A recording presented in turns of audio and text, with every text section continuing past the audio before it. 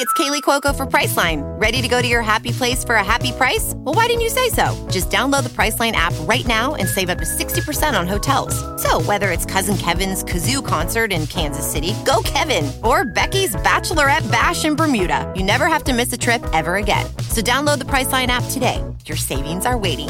Go to your happy place for a happy price. Go to your happy price, Priceline. Hey, what is up everybody? It's Animac here for Anime Uproar, and in this video, I will be discussing the latest heartbreaking events in the Boku no Hero story. With the epic war arc seemingly coming to a close, we just learned that at least 19 heroes have lost their lives over the course of the war. And while most of these heroes were not well known to us, one of these heroes was an important character and close to our hearts. So this truly is a tragic moment in the story. This might be the single most impactful death on the hero side since the Boku no Hero story began. And this death is sure to change the world of Boku no Hero forever. But that's not all. There is more bad news for the heroes. Shigaraki, Dabi, Spinner, and presumably Skeptic have all escaped successfully. And All for One seems to be planning a massive Tartarus prison break in the near future. There is so much to talk about, so let's get into it. If you enjoyed the Boku no Hero content here on the channel and you want us to keep it going, please leave a like and comment, it really does help. And if you're new to Anime Uproar, or maybe you just haven't subscribed yet, make this the video that you subscribe and hit that notification bell to turn on all notifications. According to YouTube statistics, more than half of you guys who watch our channel are not actually subscribed. I get people telling me that they forgot to subscribe all the time and that's why they end up missing a bunch of our videos, so please, if you do enjoy our content, definitely subscribe and hit that notification bell. Finally, this video will of course contain Boku no Hero manga spoilers, so please proceed with caution. You have been warned. The story takes us back to the absolutely horrifying aftermath of the big battle in Jakku City. It is quickly revealed that Pixie Bob did indeed survive Shigaraki's massive decay wave from earlier on in the arc. The same goes for Present Mic, our boy Washu, and Space Hero 13. Initially, when we saw Pixie Bob and the other Pussycats facing down Shigaraki's decay, we weren't sure if they actually survived because we never got to see what happened to them. Since Pixie Bob survived, we can assume that Tiger and Mandalay did as well. And I think it's a pretty safe guess that Pixie Bob's earth-bending quirk is what saved them. She was able to disrupt Shigaraki's wave of decay by throwing a bunch of earth in its path. We know that Shigaraki's quirk doesn't work on substances which are not solid, such as sand, so we can assume that the same applies to earth and dust. I'm actually kind of surprised that Washu survived, because he was shown to be very close to the hospital when Shigaraki's decay began to spread. So personally, I thought that he might have died. However, he is in fact okay, possibly thanks to his bubble quirk. We are not yet sure how this quirk works, but perhaps since it is liquid based, it also has some properties that can negate the effects of Shigaraki's decay. In another panel, we get to see our first glimpse of Space Hero 13's face. We see an eye and some hair through a big crack in her space helmet. I remember back when 13 was first introduced, fans speculated whether 13 had a body at all, and there was also a debate about 13's gender. Some said 13 was male, others that she was female, and others still thought that 13 may not have a gender in the traditional sense at all, because she might just be a sentient black hole. It was only much later that 13's gender was confirmed as female in the My Hero Academia official character book 2, which came out in 2019. We then learned that all the heroes who were still alive and able to move inside the city of Jakku tried their best to stop Shigaraki from escaping. But the so-called near high-end Nomu managed to help Shigaraki escape by beating back the heroes and creating diversions that the heroes simply could not overcome fast enough. Some of the Nomu were taken out, but most of them survived and they were able to get away with Shigaraki, Dabi, Spinner, and like I said, presumably Skeptic. That said, Gigantomachia and Mr. Compress, who both still appear to be alive, have been captured by the police and are being detained. Compress is also getting medical help, so perhaps he will actually survive this one. He seemed to believe that he was definitely going to die, but maybe he'll actually pull through, and if he does, he'll definitely be a valuable source of intel for the heroes if they can get him to talk. Back at the villain mansion, Redestro, Getten, and Trumpet were arrested as well. Redestro appears to have been defeated by Edgeshot, while Getten seems to have fought Cementos to a draw since both of them look to be out cold after their battle. And these arrests were only the beginning. Apparently, nearly 17,000 members of the Paranormal Liberation Front were detained across Japan, which is a huge number. And you better believe that this will derail the Paranormal Liberation Front's plans for the foreseeable future. But that said, some 132 known members of the Paranormal Liberation Front managed to evade capture, and this includes important executives of the organization. So the Paranormal Liberation Front has definitely been crippled by the heroes and the authorities for the time being, but they may not be completely defeated, especially if those important members who are still on the loose are able to regroup at some point in the future. Himiko Toga also hasn't been captured, so she is still out there somewhere. As I mentioned multiple times in previous videos, I am legitimately surprised that she didn't do more during this arc. And I am absolutely surprised that she didn't use her awakened quirk again in some major capacity. But to be fair, this whole thing may not be over yet. Later on in the chapter, All For One hints at the possibility that yet another major battle is about to take place in Tartarus Prison, but I'll talk about that in a little bit. The rest of the chapter focuses on giving us a really good sense of how much destruction and suffering this war arc has caused for the people of Japan. We see innocent civilians crying out in pain and searching for their loved ones amidst the rubble and destruction of Jakku. Ochako and Tsuyu are able to rescue a little boy and a girl after the boy became trapped under the rubble and the girl, who is his sister, tried to save him. They were both almost crushed to death by more falling rubble before Ochako and Tsuyu intervened. Ochako then comes across a seriously injured man who is desperately searching for his wife, and thankfully she manages to locate the wife and reunite the couple. Ochako is desperate to save as many people as possible, and so are the other heroes, but the scene is absolute chaos. There is so much destruction, so much pain, and so much suffering. This scene feels a lot like the aftermath of a real-life war zone, or maybe the aftermath of some terrible natural disaster in real life. And for that reason, all of this suffering and chaos felt so real. It is both tragic and scary on a very human level. Ochako even sees one of the other heroes just standing aimlessly in the midst of all the carnage. As dozens of people are crying out for help, he simply stands there bewildered. It seems that he cannot handle the pressure and the gravity of this situation, and he says to himself that maybe he should find a new job. This might seem like very unprofessional behavior for a hero to be exhibiting, but this felt real. Trauma, stress, death, devastation, all of these dark and disturbing things are part of being a hero, or for that matter, a first responder of any kind.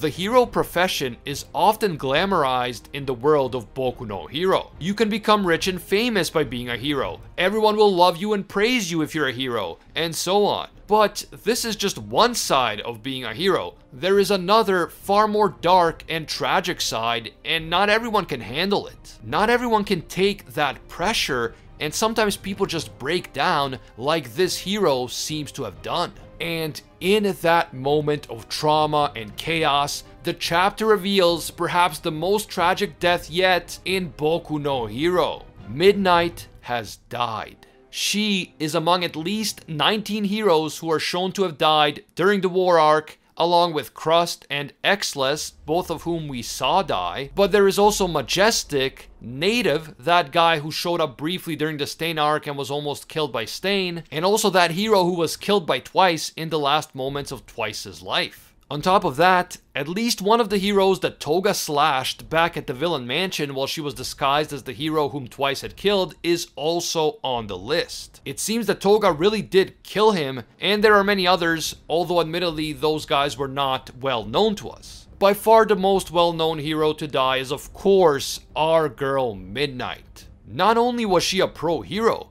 but she was also one of the teachers at UA, and she has been with us since the beginning of the story.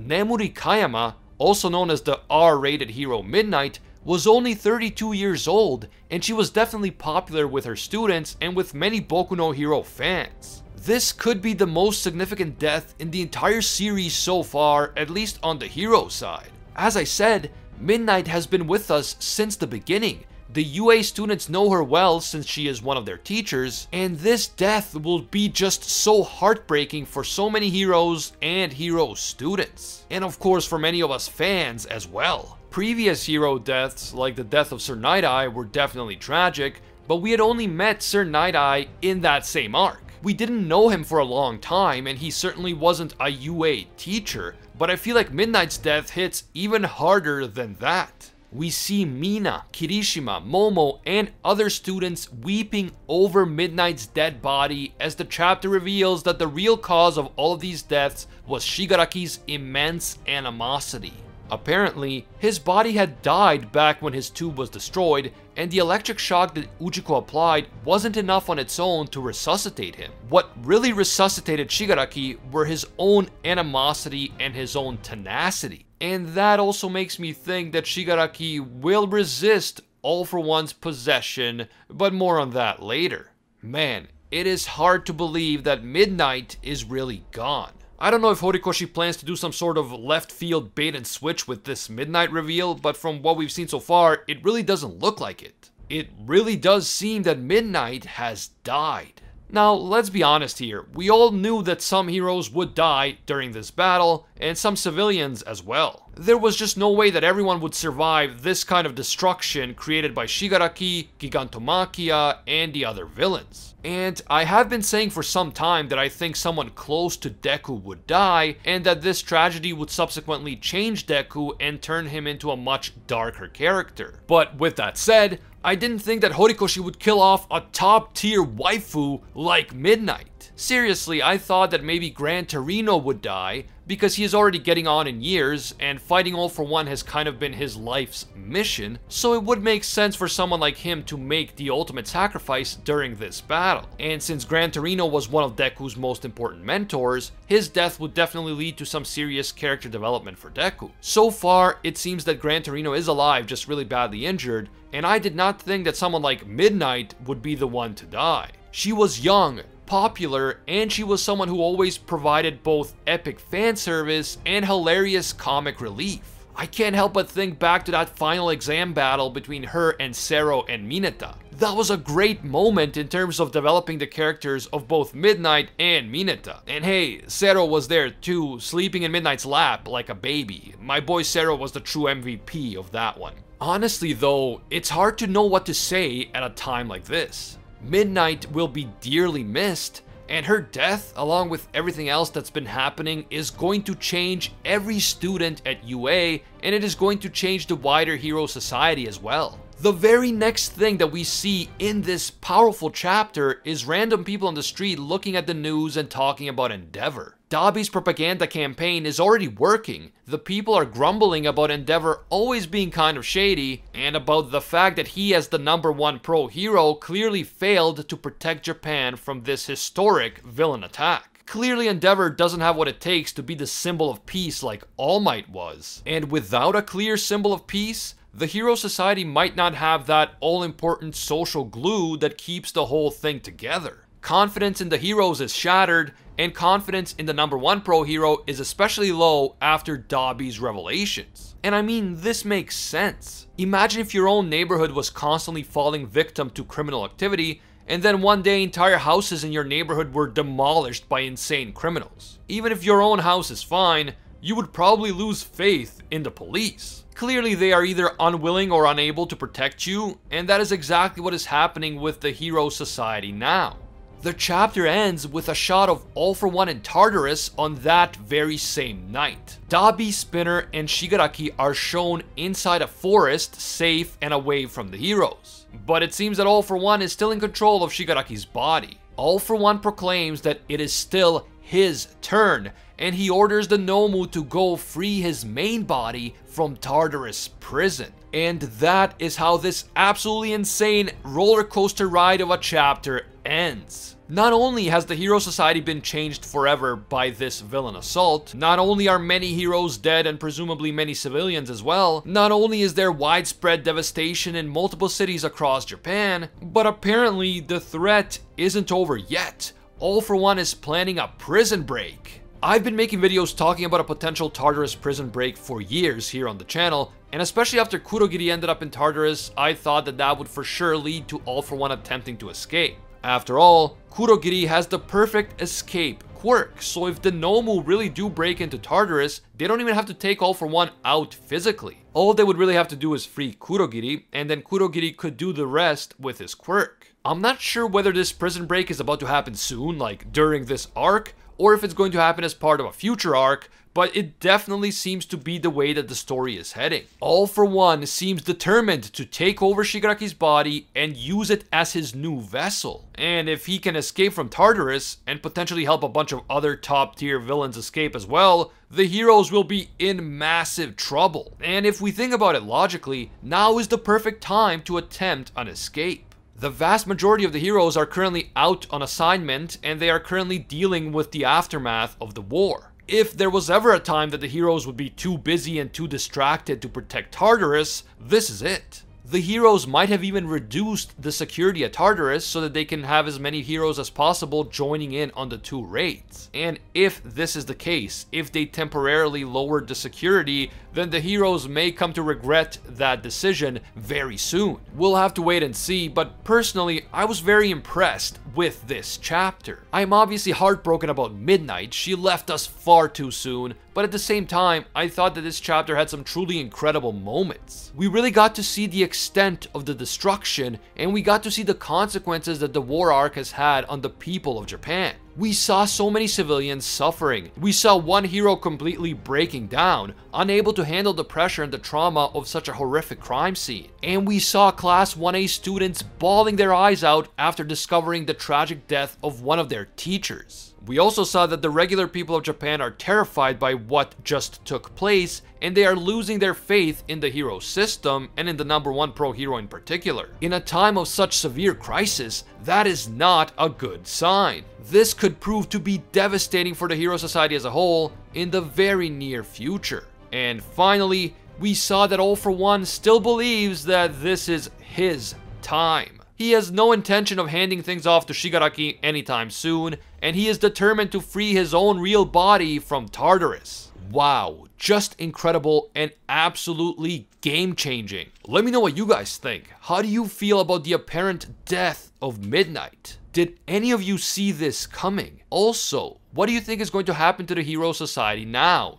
Is it all about to come crashing down? Finally, do you think that All For One is really about to break out of Tartarus? Definitely share your thoughts down in the comments below. If you enjoyed this video and you want to see more Boku no Hero content right here on the channel, please leave a like to let me know. It really does help. And if you're new to the channel, or maybe you just haven't subscribed yet, make this the video you subscribe and hit that notification bell to turn on all notifications. You can also hit me up on Twitter and Instagram at Anime Uproar. A big thank you to all of our Anime Uproar patrons for making videos like this one possible. Special thank you to Alpha Sigma, disciple of Lord Twigo himself. And I can't forget all of our The One tier patrons, the ones who stand above all other clans, including Ingrata, The World, A Quiet Respect, Liam Thompson, Pate Hefa, Rithian YX, Phoenix Anime, Emperor Otaku, Thomas Jones, Spidey Life Tanel, Baked Buddhist, Tungsten Tarkus, and Denki Kaminari. Finally, thank you also to our Pro Hero tier patrons, including the one and only Gilgamesh, Steelers, Angel Cruz, Anatoly Kazatsky, Cricket XP, Joe Stanton, Very Gucci, Jessica Calafond, Alicia Octor, Bonnie Parks, Hinokami and Water, The Red-Haired Raven, Florian, Joanne Garcia, Jack Watches Anime, Fatboy Games, Manwa Freaks, Deadly Saint, Matthew Cruz, and Anthony Schreiber.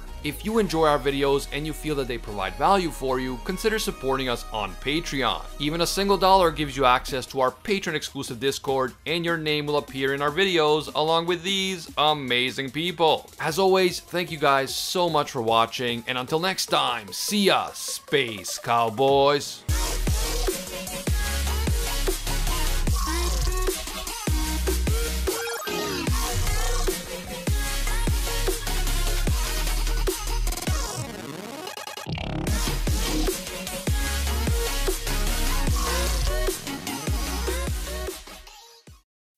As humans, we're naturally driven by the search for better. But when it comes to hiring, the best way to search for a candidate isn't to search at all. Don't search, match with Indeed. When I was looking to hire someone, it was so slow and overwhelming. I wish I had used Indeed. If you need to hire, you need Indeed. Indeed is your matching and hiring platform with over 350 million global monthly visitors, according to Indeed data, and a matching engine that helps you find quality candidates fast. Ditch the busy work. Use Indeed for scheduling, screening, and messaging so you can connect with candidates faster. And Indeed doesn't just help you hire faster. 93% of employers agree Indeed delivers the highest quality matches compared to other job sites, according to a recent Indeed survey. And listeners of this show will get a $75 sponsored job credit to get your jobs more visibility at Indeed.com/podcast. That's Indeed.com/podcast. Terms and conditions apply.